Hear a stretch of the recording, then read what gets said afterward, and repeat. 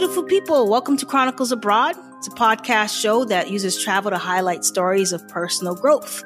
So each week, we'll spotlight the stories of courageous world travelers, creative wanderers, and digital nomads who share their incredible experiences of the world through their eyes.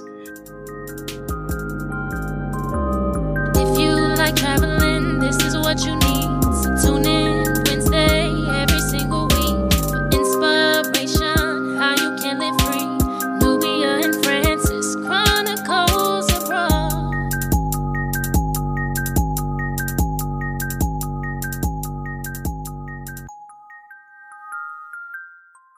Hey everybody, welcome to Chronicles Abroad. I am your host Nubia. And I'm Francis.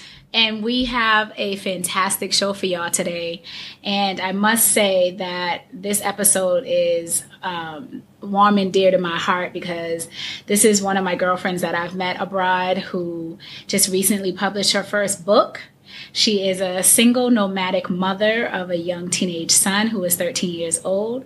And I am excited to have her on this show to talk about world schooling. Yeah, we're super excited. Thank you, Daniela, for being on the show. And we're looking forward to hearing what this world schooling is about, hearing a little bit about your book and your adventures with you and your son. All right. Hello, everybody. My name is Daniela C. Gibbs. Yes, mother of my 13-year-old son, Jaden. Okay, so Daniela, we met here in Chiang Mai. Yes. So let's talk a little bit about the leading up to your move abroad and how did that come about? Can you just give us a little background on that? Absolutely. So I initially left December 2016, and it was not something that I just did spontaneously. It definitely was something that I was looking forward to that entire year. And I did move for various reasons, health reasons, political reasons, psychological. But the number one catalyst actually behind it all was for my son, just taking that idea of world schooling to a whole nother level and really bringing the world to him. He's a reason for everything that I have done so far. So tell our listeners, what is world schooling?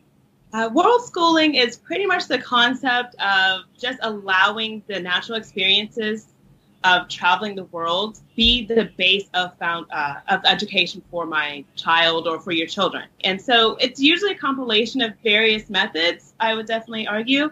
We have homeschooling method, we have the online virtual school method, we have children who decide to still go to the traditional brick and mortar schools abroad, international schools, maybe for a segment or two, wherever they're at in the region, as well as maybe some forms of unschooling in the mix or solely unschooling. I was going to say, for our listeners who don't really understand the whole concept of world schooling. So there's various different methods that they could take to allow their child to get a full education while traveling abroad. Because a lot of people say, oh, I want to travel abroad or I want to live abroad, but my kid is still in school. So I'm just going to wait for them to graduate high school and go to college before I do this. So this is a means and a methods for you to use that you can actually take your child or younger child abroad and still get the education that they would necessarily get in the States. So let's talk about a little bit about the first method. I would definitely say maybe the first method would be the natural, like the traditional brick and mortar school. A lot of expat families choose that option because that's just what we're used to. That's what we know for the most part. So going abroad and just entering an international school, people are familiar with the IB school, Interbaccalaureate, that is outside of the U.S.'s confines of the borders, that is actually set up to be for expat or expatriate families. So that's one of the number one forms that a lot of people like to resort to, even if they don't do maybe an entire year, they just do a segment or two within that school year. They try to go that route. But before we move on to part two, when it comes down to international school, let's talk a little bit about the pros and cons, because international school can be pretty expensive, is it not? Absolutely. In the States, we've been quite spoiled with having free public schooling. It is one of those things that I had to adjust to myself. When we first came out, we actually did take up the form of online virtual schooling for Jaden's second half of his 6th grade year, just because I didn't want to interrupt those studies alone. And I just chose our Florida virtual school. We chose that route to finish off that year. Then it's like, let's go ahead and immerse ourselves completely into the culture by going to an international school. And that is where I learned those pros and cons hardcore. First, you're paying for tuition. It's like paying for tuition for private school in the States. Granted, it depends on where you are in the world of exactly how that works, how expensive it could be or could not be. But being that my first leap was actually to Thailand, majority of the schools is something you have to pay for. And they definitely range in pricings. I mean, if you do stick with maybe the IB school system, it gets quite expensive. Even if you were still in the United States, it's a big chunk. Yeah, it's super expensive because I was looking into it too. And I was like, oh my gosh, there's just no way. And even if, let's say you are an English teacher and you work at the school, sometimes there are certain schools that will allow your child to go free or discount. But even then, it's still expensive. And we are spoiled by that. That's actually the same with me. I was allotted the opportunity to have a discount. However, because I did work actually for a period of time with the sister school, it still was too expensive. I mean, I did pay, but I could not even afford the school that I was teaching at the time. So he had to go to the sister school. And the sister school was still considered an international school. And that's something I would really like to just tap into quickly. We have to be wary when it comes to international, because we have a lot of schools that play on that word loosely. They like to promote themselves as international schools. However, you might go and the entire curriculum is still taught in Thai. And it's just maybe that 10 to 25% English that they're supposed to be having is all it takes for it to be considered international. And therefore, you might be walking in quite blind and realizing, wow, majority of the day, your child is not receiving any education because they don't understand the language alone. From there, what a lot of the schools like to do is tack on, well, here you go for X amount of dollars. You know, here's some private lessons after school, or we can accommodate him to his own personal teacher during the school hours. And they try to do that, you know, obviously they look at it as a financial gain opportunity. And since, you know, you are passionate and caring about your child, a lot of expat families go ahead and pay that extra fee to have that. And it's an adjustment. You know, I can only imagine as a child going into an international school and everyone around you not looking like you, not speaking the same language as you. What was that like for Jaden? First, Jaden loved it, of course. The attention is exactly what any kid probably would want. And so he did love it. It was quite popular. Of course, that eventually died down. And let's be honest, my son is a little bit darker than most of the students here. And so now we have the comparabilities that come about and name calling starts. I'm not saying that's everybody's case, and there actually ended up being a happy ending to it all. But it took a lot of fight. It had to be a lot of teachers and the principal getting involved to come and educate the students about differences outside of their own culture, because a lot of these students actually don't know their cultures outside of where they are. So unlike us coming from a very diverse region of the world, and we're going to somewhere that doesn't really teach that. So there was a lot of culture education that had to be implemented just for my son to go to that school. You know, I find it interesting because it is an international school. So the presumption is they're accustomed to having international students at that school. They're accustomed to having that conversation. But from what you say, that seems to not be the case. But I think that's a school. I mean, he's 13. I think whether or not he goes to a new school in a new city, it's going to be the same thing. Part of me feels like a lot of it also outside of just international schools, it's just school. Any child, regardless if they go to another city or another state, they're that new kid. Whether they're of the same or different culture or background, kids can be mean. At that age, 10 through 16, it's really hard to adjust at first because you are that either new kid or, you just don't look like everybody else or, something is different. So I think that regardless of it being an international school abroad or if it's a new school in the States, I think kids just have an adjustment period when it comes down to going to a new school. That makes sense. Absolutely. Yeah. I was just going to ask, what was that like? So you're, moving abroad with your child, and then, how did your family respond moving away from that support system? What was that like for you? It was 100% exciting for me. No nervousness or worries on my part, but I've always been a little bit of the oddball in the family. My immediate family weren't quite shocked, I can tell you that, because again, they're already so used to me being way out there and adventurous. But I will say that there were times where having your family, I started to respect it a lot more. I started to really appreciate it because of this distance. I mean, I've been away from my family for some time, but there's a difference between catching a quick flight or taking a quick drive down the road versus I'm on the other side of the world. Something comes about, I can't just call you and just run to your house for comfort. So I think a lot of that missing dynamic, I guess you can say, didn't come to my awareness until maybe months later that we were here. Yeah. And I think, because given your background, your mom is from Germany. Yes. So you do have family abroad. Yes. So it's not something that's totally new to you in your dynamic. Right. And I do think that's maybe why it's harder for me to relate in that aspect. It's not so taboo to me already jumping between the two countries and growing up traveling already. I think that has a big part to do why it's somewhat natural for us. Yeah. Versus someone else who's just taking the leap on their own completely. Correct. Yeah, that's what I was going to say. For somebody who's listening who doesn't have that immersive kind of cultural background where you have family that currently already lives abroad and you've been kind of traveling throughout your life, it is a little bit more difficult to leave what you would call your support team or support system. Because, we think about it and we're like, yeah, we want to travel, but what happens when you really need help? Yeah. Who's there? And that's a valid concern. However, I feel like you build family as you travel. Yes. That's something that I feel like happens. But let's rewind and let's talk about the cons or...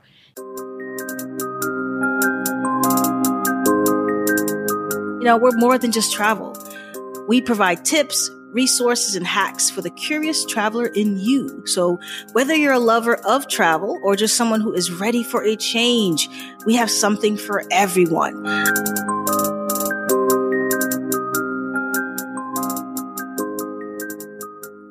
Now, I won't necessarily say cons, but some of the things that people have to consider. Yeah.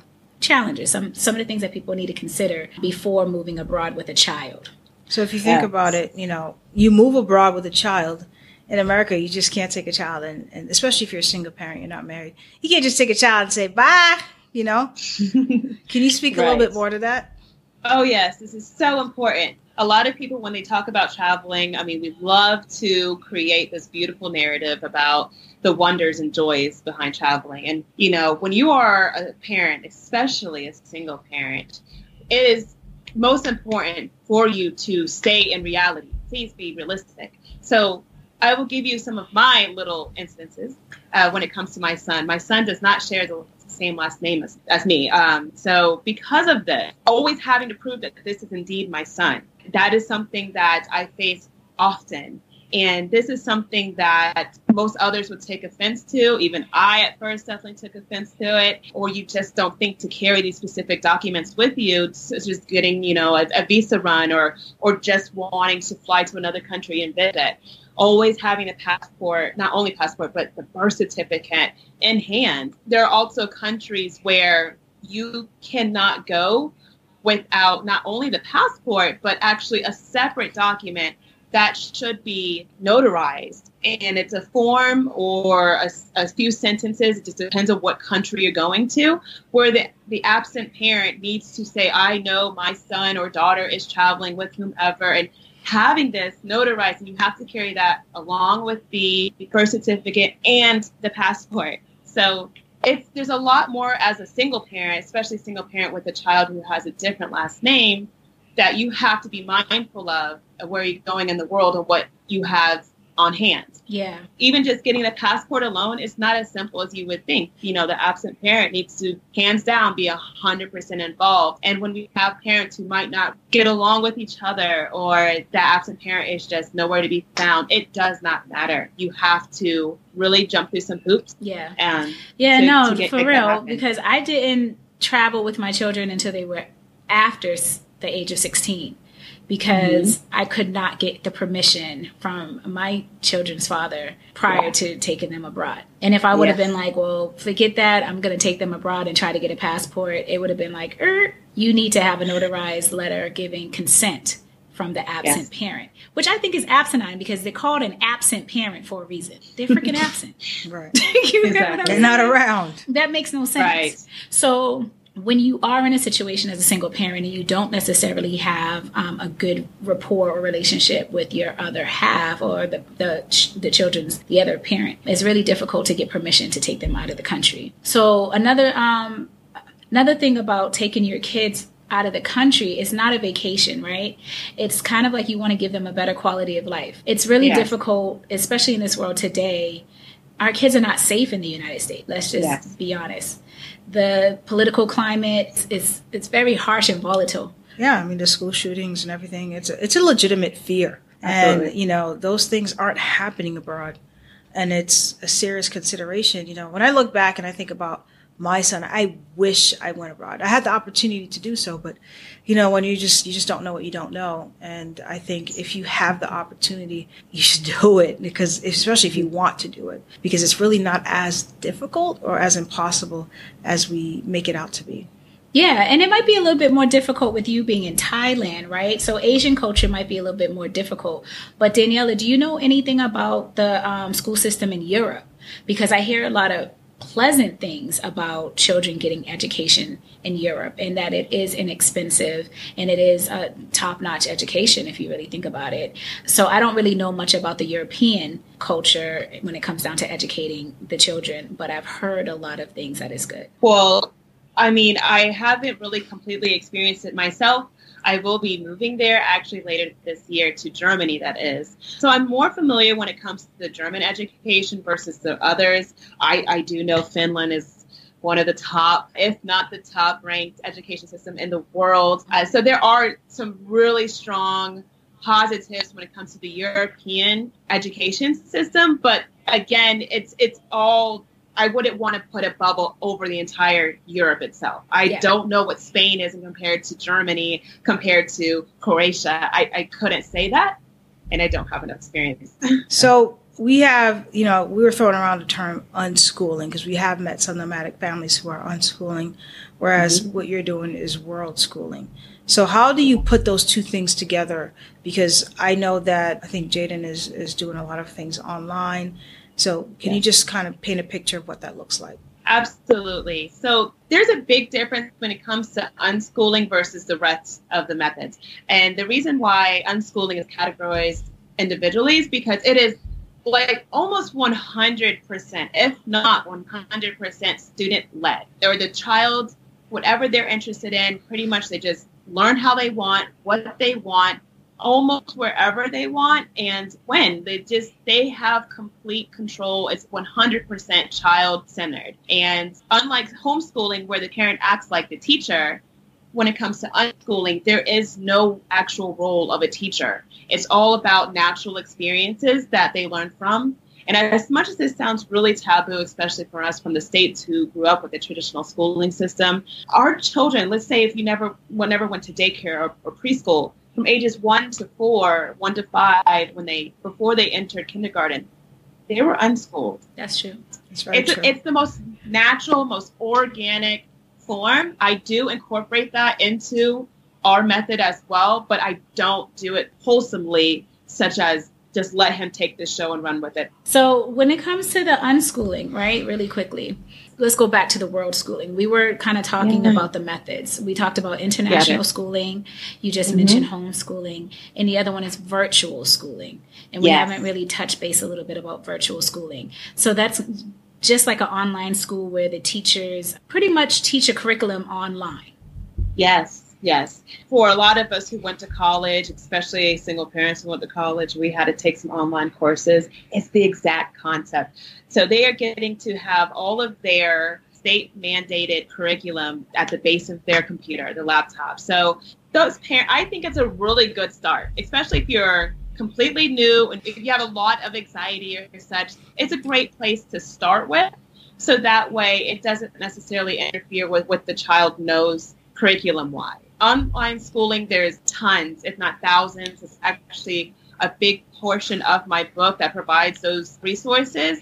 They are state, for the most part, they are state regulated because each state has different standards. And it's very important that wherever your child is registered at, they must still submit to those standards. They still have to go by those guidelines. So therefore, say with me, we are Florida residents. So we are actually one of the states where we have to send all of our information to the head of state to let them know what he's learning, how he's learning, test results, all of that, the whole 9 yards. He has to report that even if he chose the complete homeschooling version. And the good thing about virtual schools is they do all that for you. You know, they keep all of that in the system. They report it for you. You don't have to really think about that. And they just go to school. They have one-on-one time with the teachers. They have collaborative opportunities. So they still have that social aspect as well.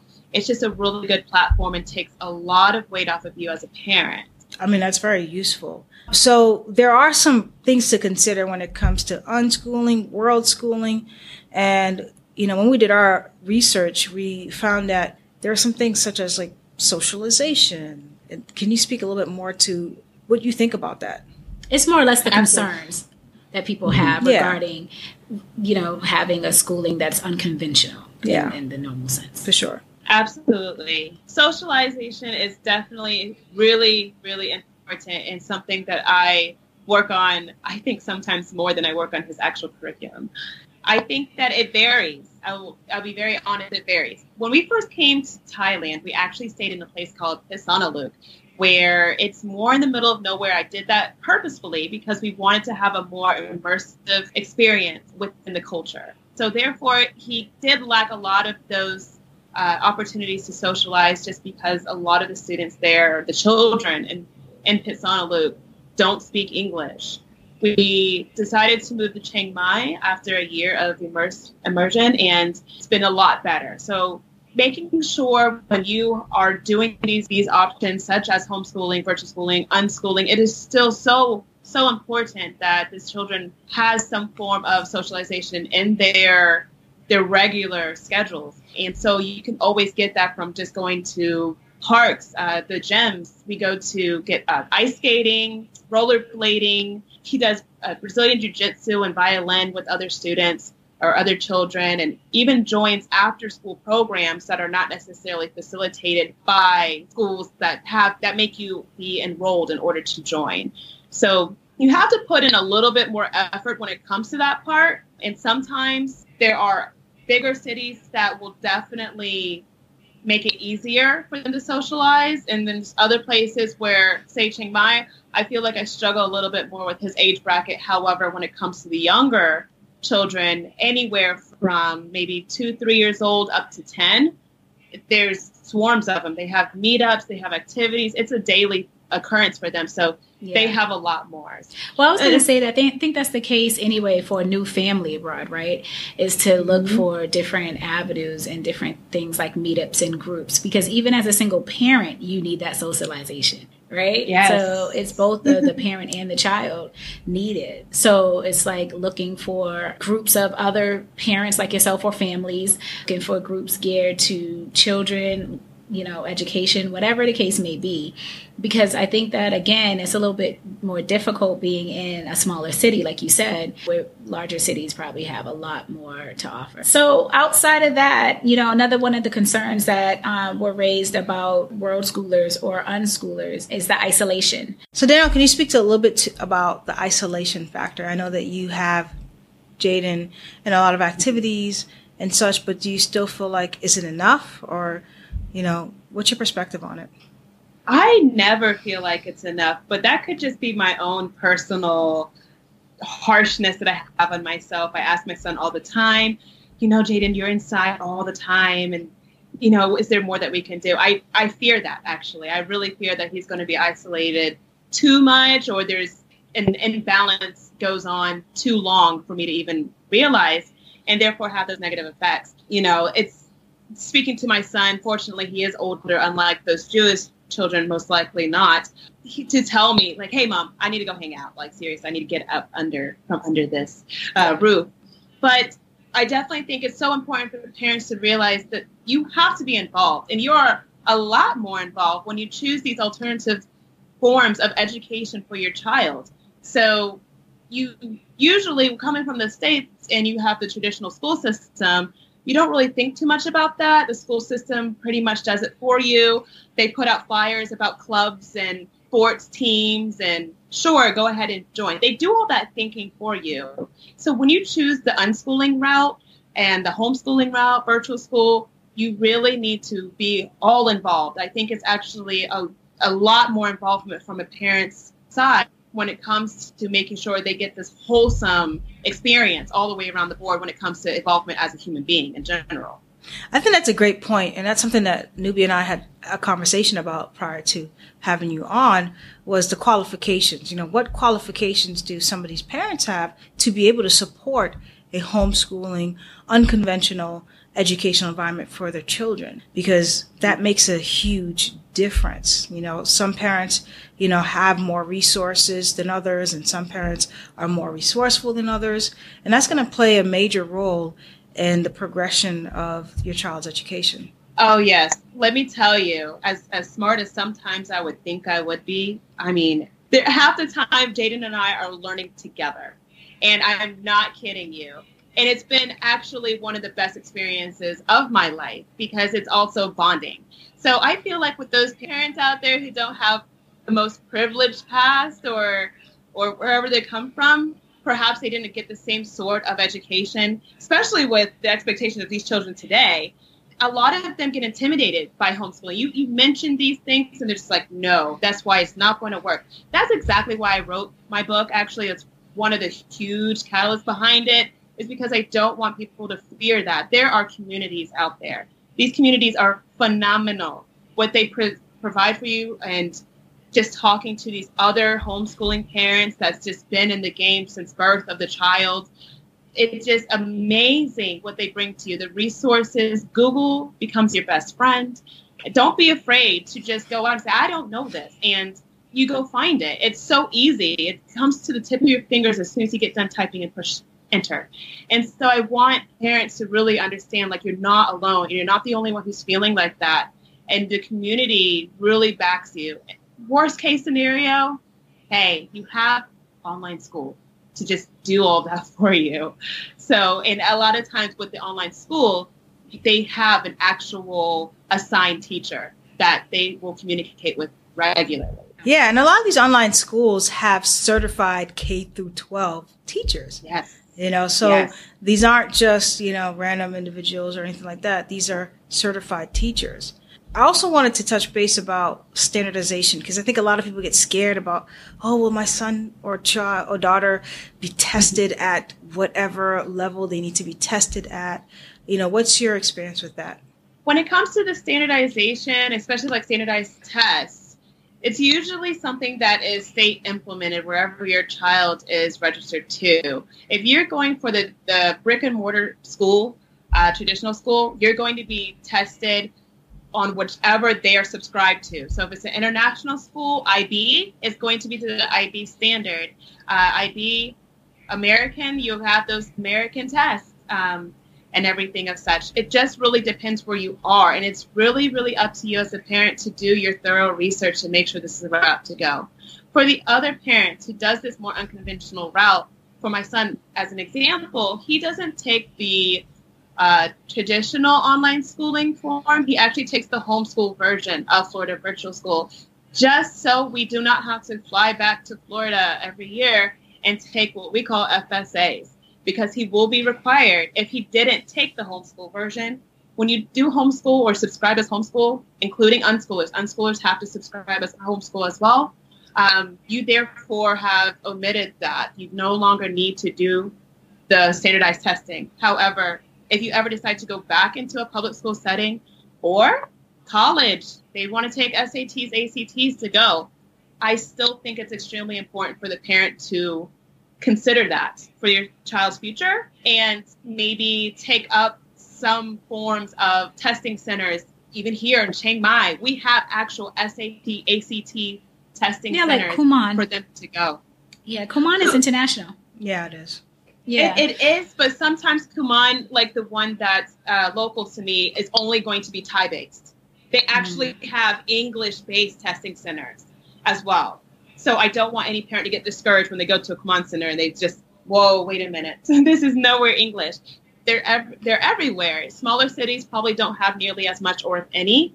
That's something you must keep in mind. But it's, a lot of the times there's just ways, online curriculums or online resources that can help you establish some at-home tests just to help them a little bit stay more conditioned to the standardized way. So it'll prepare them when it's time to go back into that system. Okay, so let's break this down just really elementary for a parent that's listening right now and it's like, where do I start?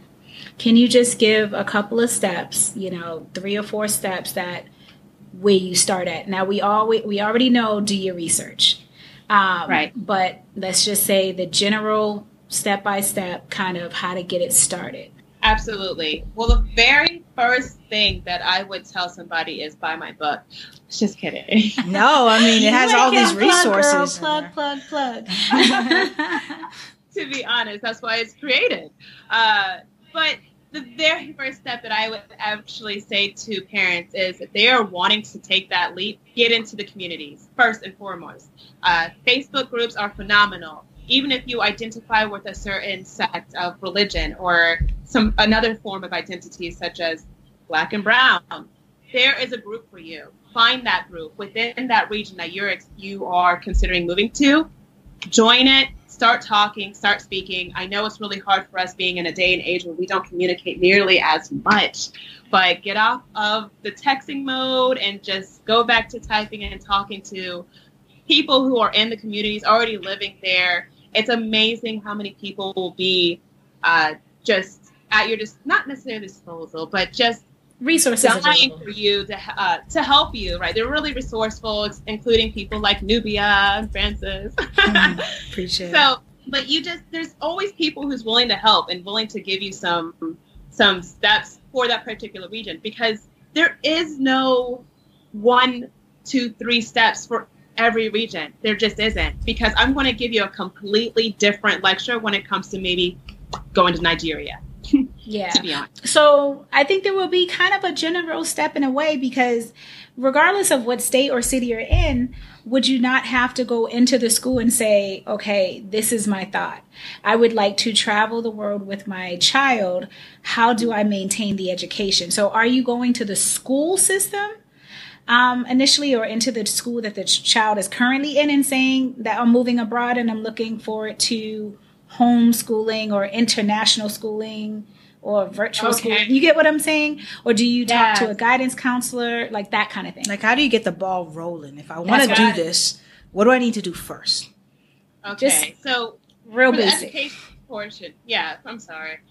So for when it comes to the education portion of your child, the very first thing that I did was go to the school and say, hey, we're moving. I need those transcripts.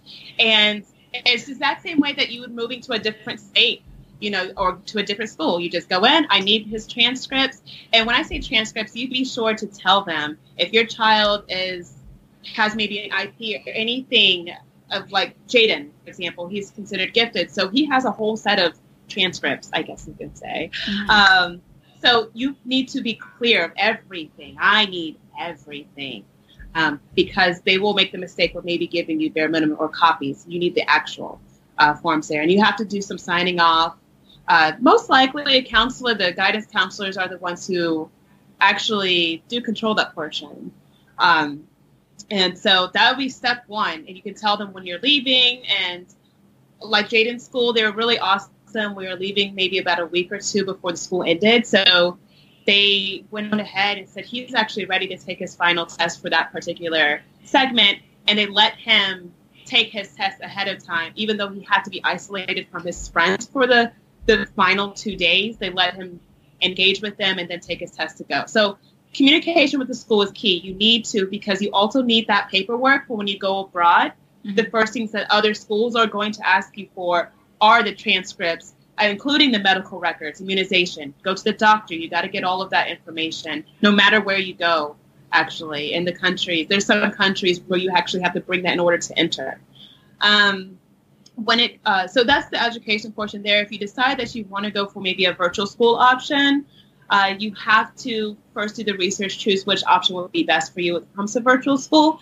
And you'll have to register with them before you leave. Is much easier. Definitely much easier. Well, I subscribe to my actual state's online virtual school, so therefore it's free tuition for me. Most states, from my research, it looks like majority of the states have a free option. Yeah, majority of them are free. If you decide to go to a different state, like for Florida Virtual School, it was the number one. It was the very first that did this concept. So therefore, it's pretty much the godfather of virtual schools. Mm-hmm. So there's a lot of people who actually opt for the virtual school, but they're not registered within Florida. Or perhaps we even have a world school version where they might be in any part of the world subscribing to it. It will cost for them. It's just all about really taking a look at those different things about the virtual schools, the accreditation, the costs, the curriculum. Those are a lot of those aspects I actually wrote in my book as well, so you know exactly what you're looking for step by step. So basically, read the book. So read the book, but also some of it sounds like if you're moving from one state to the next, this is information you're going to need anyway. Yes. You know what I'm saying? So because when I moved from Boston to Maryland, Silver Spring, Maryland, I had to get all that stuff, all the records, transcripts, medical records, all that stuff. So it seems quite similar. So that's, for me, easier to digest. Well, I mean, it's very different because I can't say that it's similar because you're just going right into another public school system. This is about really deciding and really paying attention to your child and what kind of child you have and what schooling is going to benefit that child more. Well, I mean, do you put them in international schooling? Do you put them in virtual schooling? Do you put them in homeschooling? Or do you do a combination of all three or all four, adding the unschooling to make up a world schooling environment? So I think that's the real nitty gritty of what do you want to do? You know what I'm saying? And how that's going to work for your child, not what you want necessarily, because all of us would love to put our children in an international school. It's a world international education, right? So they're in school with people from different backgrounds for the most part. But it's just about really paying attention to who your child is and what kind of schooling is going to work best for your child while you are traveling abroad. Yeah. So it's key to know, of course, your child's personality, how they're going to respond to certain environments. And also what's key is understanding what your qualifications are as a parent. You know, can you offer? Because it sounds to me, you have to be a little bit more hands-on. So, you know, unschooling and world schooling is not as easy, but to me it sounds pretty meaningful and fulfilling. Think about it, as a parent, we should be doing that regardless if you're in the state or if you're somewhere else. True. And I'm guilty of it. You know, in an African American household, it's more or less like do your homework. You don't really sit down at the table and be like, teach me what you learned today. Or let's do this together all the time. You know what I mean? Especially as they get older, we start being less hands-on because we believe that our kids are older and don't need us as much. But of a parent of young adults, I'm just now learning that my kids needed me more after the age of 13 than they did when they were younger than 13. Yeah, for sure. Yes. So really take that as a key point. But that's a good segue into really understanding that you do need to be a hands-on parent. You need to really pay attention to your child and find out what kind of schooling works for them. And also, you need to really research the location that you're going to. Seriously. You know what I mean? Because sometimes as parents, we're very selfish. We're very much like, you know what? We're going here. So, Daniela, what was that conversation like with Jaden when you said, hey, I want to move abroad? Or did you ask, do you want to move abroad? Like, what did that conversation look like? Of course, I asked him. I always try to make Jaden feel as though he's part of the decision making. I said feel, and honestly, no, he is part of the decision making. And to be honest, a lot of this is stemmed from Jaden. Jaden is not your average, at the time, preteen. He was already in an IB World School prior to leaving, and I can tell that his curiosity was just feeding him. You know, unlike a lot of other kids, they might go online and they're playing games all day, which of course Jaden does too. But, you know, Jaden is also, like I mentioned earlier, quite a bit of nerd. He's a proud nerd, he says. And I will go and he's researching places in the world and these kind of animals in this part of the region and all these different, it's like, what is this? Mom, wouldn't it be cool if we seen this or do this? It's like, why not? Why not take this idea of world school, IB world school, and actually truly do world school? That it was my number one catalyst and what made me have the guts to leap. So he was the one that started, actually. Whether he knew it or not, and I highly doubt he knew it. So it was him. He planted those seeds in me. And so one day I actually just asked him, hey, what do you think? And he's like, oh, this is awesome. That was all the confirmation I needed as a parent. That's what's up. Yeah. So again, it goes back to really understanding your child's needs, wants, and desires, and all of that good stuff. So let's dive into, you know, you're a single mom, but you also have other identities, you know. So yes. So how do you find personal time for yourself? Because, you know, when I lived in Boston, I had all my family members around. So if I needed a time out, I could just drop him off my cousin. I had tons of cousins and little cousins, and he was totally fine. But you're abroad, so you may not have those avenues. So how do you find personal time for yourself as a mom? Because we do need to, you know, reset, regenerate, take some time for ourselves and reconnect and come back so we can be the best parents that we can be. So what do you do and how do you do it? Being here in Chiang Mai was a lot easier than it was when I was in Pitsanulok initially. However, just being social already, being in different groups, speaking with my coworkers at the school that I work for a short period of time, being out into the neighborhood and having that, it's almost like you get adopted by the people. And that's one thing we cannot forget is that humans are humans no matter what. So even though you're abroad doesn't necessarily mean that you're not going to find a virtual family. You're not going to find a nomadic family of your own. And that's what happens, especially when you are not necessarily from the location. People are there to help you. And I will give Thais that credit because they swoop in and they're just, do you need sugar? Do you need fruit? Do you need anything? Do you need babysitting? Go have fun. You should go to this place. Old ladies telling you where you should go for a nightlife was very interesting. But, you know, it worked out. So it happens. Coming to Chiang Mai, it became even easier because it's a bigger city and through the different groups and we had Sunday dinners where actually I met Nubia, you know, and you meet all these other people who just like, hey, can we take your son away and play basketball, play hoop a little bit? That's to me is a radar, like ding, ding, ding, personal time. Yeah. So, and sometimes, I mean, also there's a lot of millennials that are traveling that would love to do a little babysitting gig. Or maybe you go into an au pair group and you do a part-time au pair, somebody who comes into the house 3 days a week and helps your child with tutoring or cooking and stuff like that because you're doing something else, trying to develop a career or something like that wherever you are. So there are options. And I think that's within the States and outside of the States would be the same deal, correct? Most definite. Even with my son, I'm fortunate he is a teen. He's 13. He will be 14 in a few months. He is of age, already has the maturity and whatnot to where he could be alone for quite some time. I can easily just leave the house and go out. But for those other parents that I have met that have little ones, I stress to them, checking out a nanny or a pair. And the first thing that they say is, oh, that's an extra expense. Well, that's something that people don't realize when you are in a different country, say Thailand.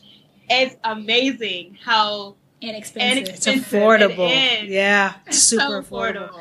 It's super. Yeah. I mean, you can't even explain how affordable Thailand is until you get here. I don't care how many videos or how many times I say it. You spend quadruple the amount in the States. So it is totally affordable to get yourself a nanny or an au pair or a housekeeper or anything of that nature. And not to say that that's a bougie or something thing to do. You're actually putting money into someone else's pocket. So you're helping the community. You're helping.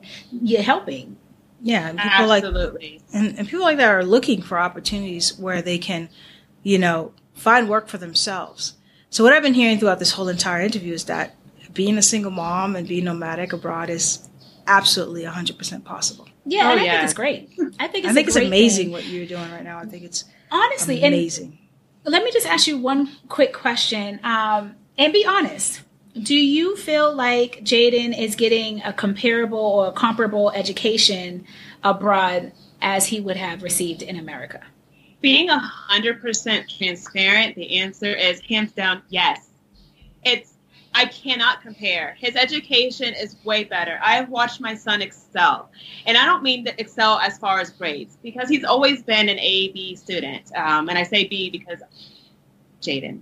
But he's always, for the most part, been an A student. And so I'm not comparing by grades. I'm just speaking as far as intellect through conversation. You can hear it. You can hear how much growth he's had just from being an international child versus where he was, where it was like, you're only allowed to grow X amount of, because of these curriculums, because of these structures, they really, honestly, I believe, hinder you. One of the things I talked about in my book as well is that throughout my own personal researches for other projects that I'm working on, I love studying humanities and psychology and all these and different forms of history. And one of the things that I love doing with my son, and it's also our bonding time, is that we share this together.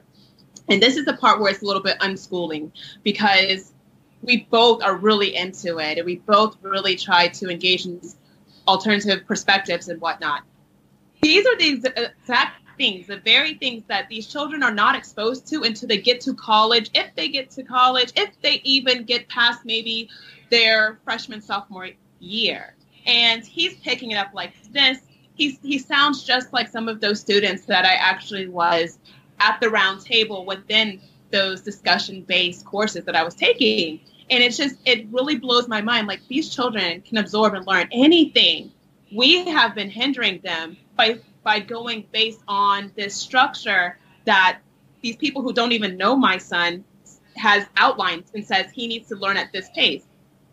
You have to throw that mindset away when you decide to enter the real world of world schooling, whichever way you do, because your child is a sponge. It really is. It's really true. And I know that there are some out there with quote unquote learning disabilities. And I really think those are the ones who are the most gifted. You just have to learn where they're gifted. They're probably a prodigy and something that we have been too structured for them to even pay attention to. Yeah. So yeah, it's a really good thing. He's advancing. He's knocking out those core classes faster than he ever could in the States. Got it. And now I resonate with that, because when you said, those with learning disabilities are the most gifted, because my son has a learning disability. And I, during the college process, I had to have a real conversation, because I wasn't accustomed to, I would say, unconventional or anything like that. I went to college, I did the whole thing. That wasn't for him, And so I had to find out what worked for him. And he's thriving in that environment because he's happy doing what it is that he wants to do. Of course, it's costing me an arm and a leg. Oh, don't right? kids cost an arm and a leg? But he's happy. He's happy as a clam, and he's living out his passion, doing his music and thing. And so, as parents, we have to just let that go. We have to listen to our kids more. Yeah, we gotta let our kids be who they're destined to be without us getting in the way of that rigidity. Yeah. I mean, and that also goes to tell you or show you how the quality of life is when you take the time out to listen, when you take the time out to truly understand, when you take the time out to do something different out of the norm and not be stuck in that box. You know what I'm saying? Yeah. Because when I'm listening to you talk about Jaden's growth, I can see and I can hear you light up. And it goes to show that his quality of life is at its peak. You know what I mean? Where in the States or in America, and I hate saying it like this because my kids are in America and I'm in Thailand, but our kids were constantly worried if they're going to come home, if they can get home, if they're going to be safe. We're constantly looking over our shoulders. We're constantly we're choking and suffocating our kids, literally. But when you are abroad, you have a sense of freedom. There's a bit of leeway in it, because there's no, and I keep going back to America because that's my vantage point, but there's this linear process of of growth, you know. And when you talk about Jaden, he's having this like amazing exponential, all these different vantage points and meeting different people. And, you know, I had mentioned one of something I wrote. I said, you know, your child can read about the Great Wall, or they could actually visit the Great Wall. Yeah. You know what I'm saying? Those are two different things. I mean, even not even just abroad, right? And now this is weird, and y'all gonna call me corny, but when I moved from corny, when I moved from Boston to Washington D.C., I used to tear up because I felt so surreal that I was actually seeing the Washington Monument. I actually seeing the White House while there was a Black president living in it. I was actually there in these places where all I had known of these places was in the history books. Right. You get what I mean? So just that little bit of experience to me was a lot. And I learned a lot living in Washington, D.C.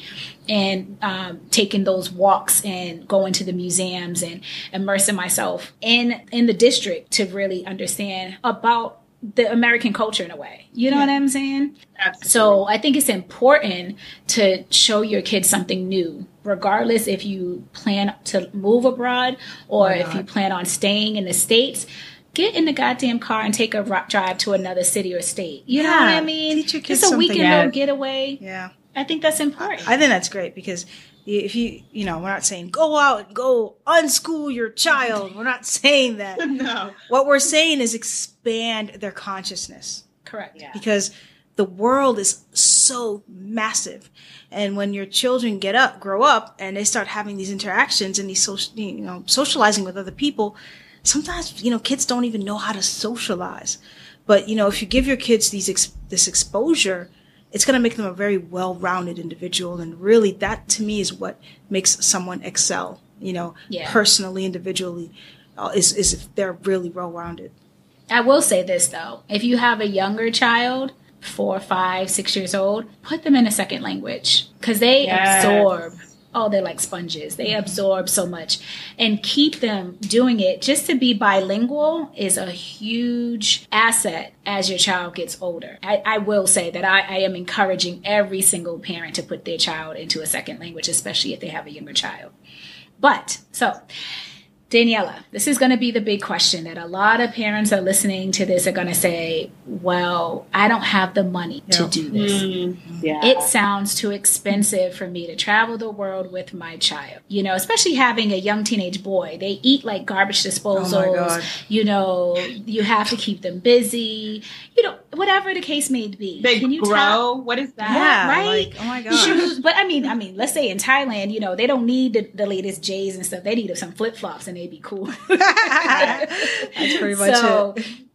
All the money you pour into them in America, you know, for just their actual attire, you don't have to do that living abroad. That's just my, you know, way of looking at it. But can you give us a little insight about what that looks like being a single mom, traveling with your son, and the affordability of it all?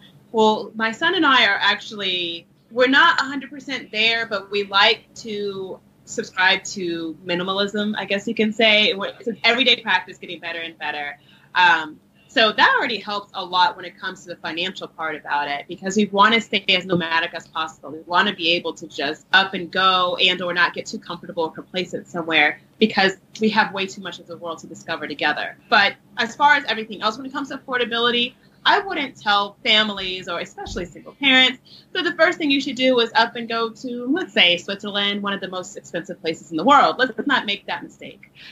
You can always go to these other places that really allows your dollar to stretch. And there are numerous ways. There are numerous ways to make income online. We have a digital world. This is the time and day and age where we can actually do that, where we can live abroad and have virtual means of income, so that we are still possibly making that American dollar, but yet living somewhere that dollar stretches way further. Yeah. So and just to let our listeners know, the three of us are our teachers. Yes. So, yes.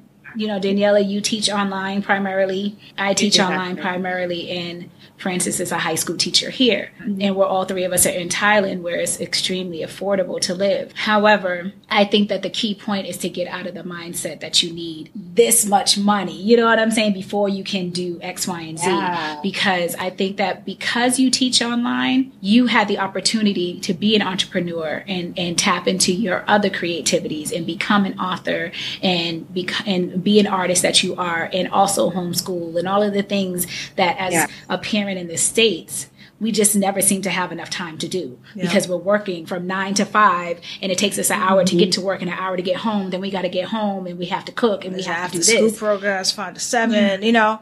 And I think that's the great part about giving yourself a moment to, you know, take yourself outside of the environment, because then you realize the amount of things that you can actually do when you're not part of the environment. And you've been able to do that. You've published a book. You've seen all these countries. You know, you've showed your son the world. And I think that's very powerful. I think it's amazing. It's beautiful. Yeah. And I think that's what I want parents to get from this, right? Is because I think that's the number one thing that I hear people say is, I just need to bank this much more. It's never going to be enough in your eyes. Never. Ever. You're going to continually say, I just need this much more. You can actually set yourself up while living in the States to work remote, right? Like I tell people all the time, teaching is not everybody's thing, but if you can start with that and then move off into something else, or if you're into some kind of computers, such as graphic design or marketing, social media marketing, whatever, it's a huge network out there for freelancers. So I think that as an adult, you know, when you're in the States and you're really considering moving out of the country, look at your hard skills, or even educate yourself a little bit more to gain another hard skill. Yeah, I mean, bridge those skill gaps. If there's something that you want to do, I mean, there's a lot of free courses. You can learn that stuff for free, essentially. Yeah. And then start building, and then make a plan. Just make a plan. Take the emotion out of it and just use pure logic. Yeah. So I think the affordability is about where you are. Like you said, you can't go to Switzerland thinking it's going to be affordable. It's not. You can't go to, I don't know, what's another really expensive, New Zealand or Australia, you know. I will say this. If you are under the age of 35, Australia has a work visa that you could actually work there for a year. And they pay the most almost anywhere else in the world. I think their minimum wage is like $17 or $18 an hour. Yeah, that's minimum wage. Yeah, they have a high salary range. And they are really, truly looking at equal pay for women and men alike. So if you are under the age of 35 listening to this podcast and you have a child, or if you don't have a child, you can tap into those kind of resources like Australia. It's too late for us. Too late for us, but it's just in time for you. Hey, I can still make it. Well, can we come visit? Hey. Despite the concerns, despite the worries, you know, it does not outweigh the experience. No, nothing does. Nothing.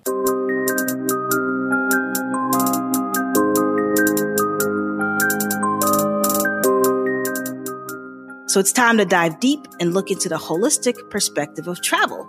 We believe traveling is an investment in you. So our mission is to inspire you to book that flight, check that item off your bucket list, and go on that adventure. And our hope is to ignite connections all over the world.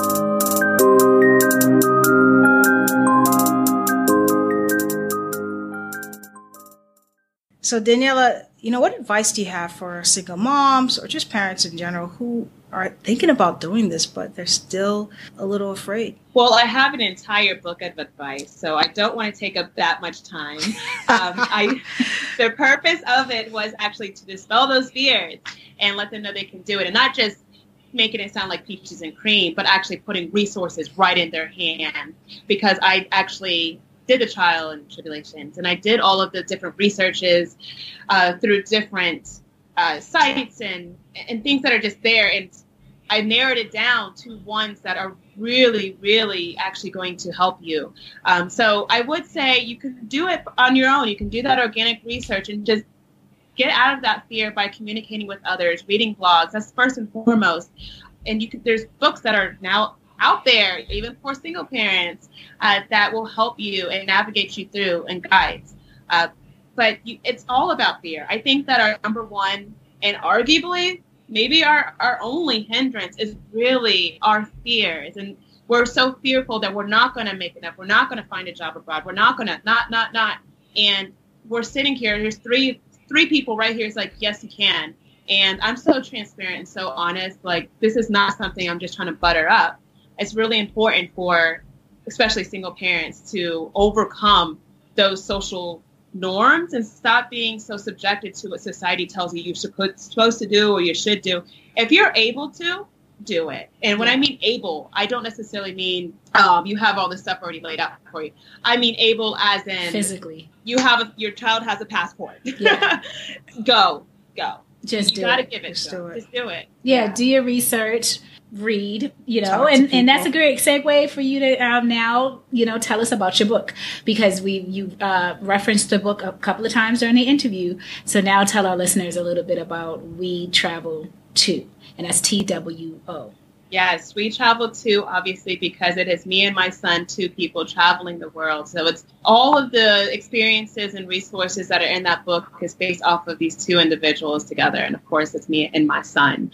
The whole point of saying We Travel To is because, well, we do know of single expats traveling in the world. We do know about the retirees. And we also know about expatriate families with the actual father and mother, the whole unit traveling the world. We never hear about the single parent traveling. And it's like, no, we travel too. We can do it too.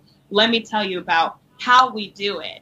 And that's what this book is not about addressing everything you need to know. It's about it's going beyond the depths of addressing what you need to know. It's having those suggestions, telling you about things that you cannot Google because the single parent market is overlooked because it's just not enough, or at least not a lot of us speaking out.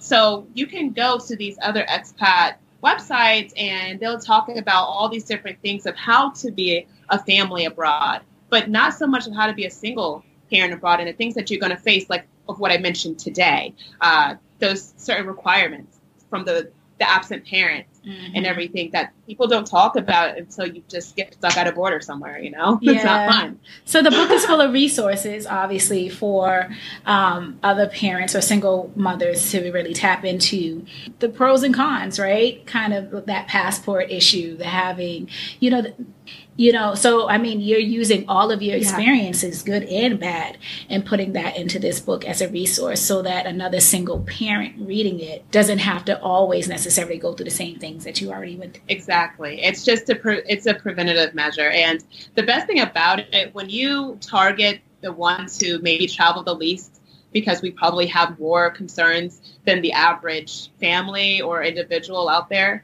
so we don't travel nearly as much. When you really target those people and you talk to us, that means everybody else can also take complete advantage. Anybody can read my book and really have some hands-on knowledge. I want it to be that one-stop shop.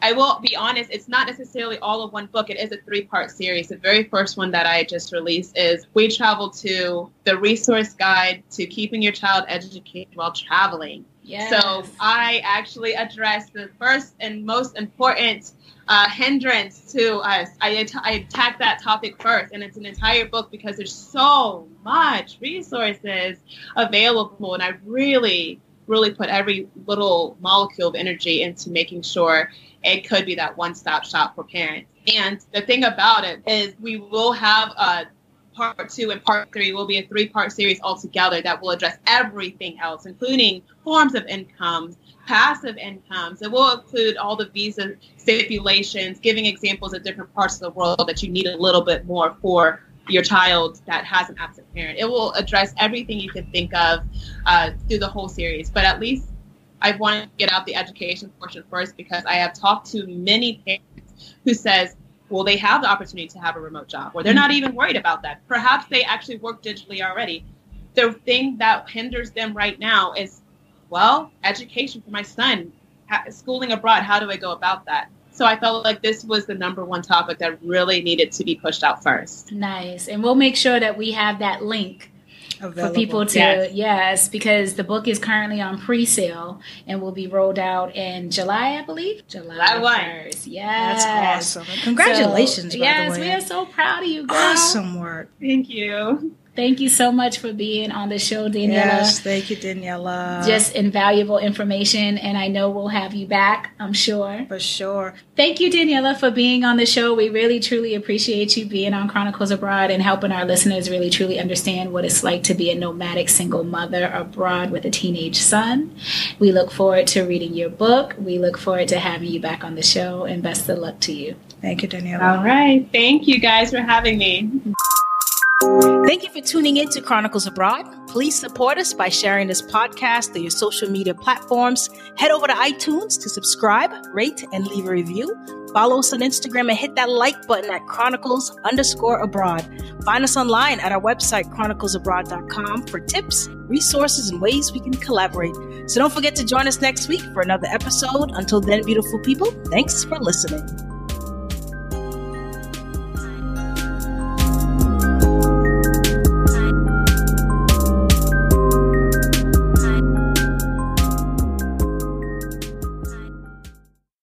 Music by Stephanie James and Almighty K Rock, produced by Adam Marcus.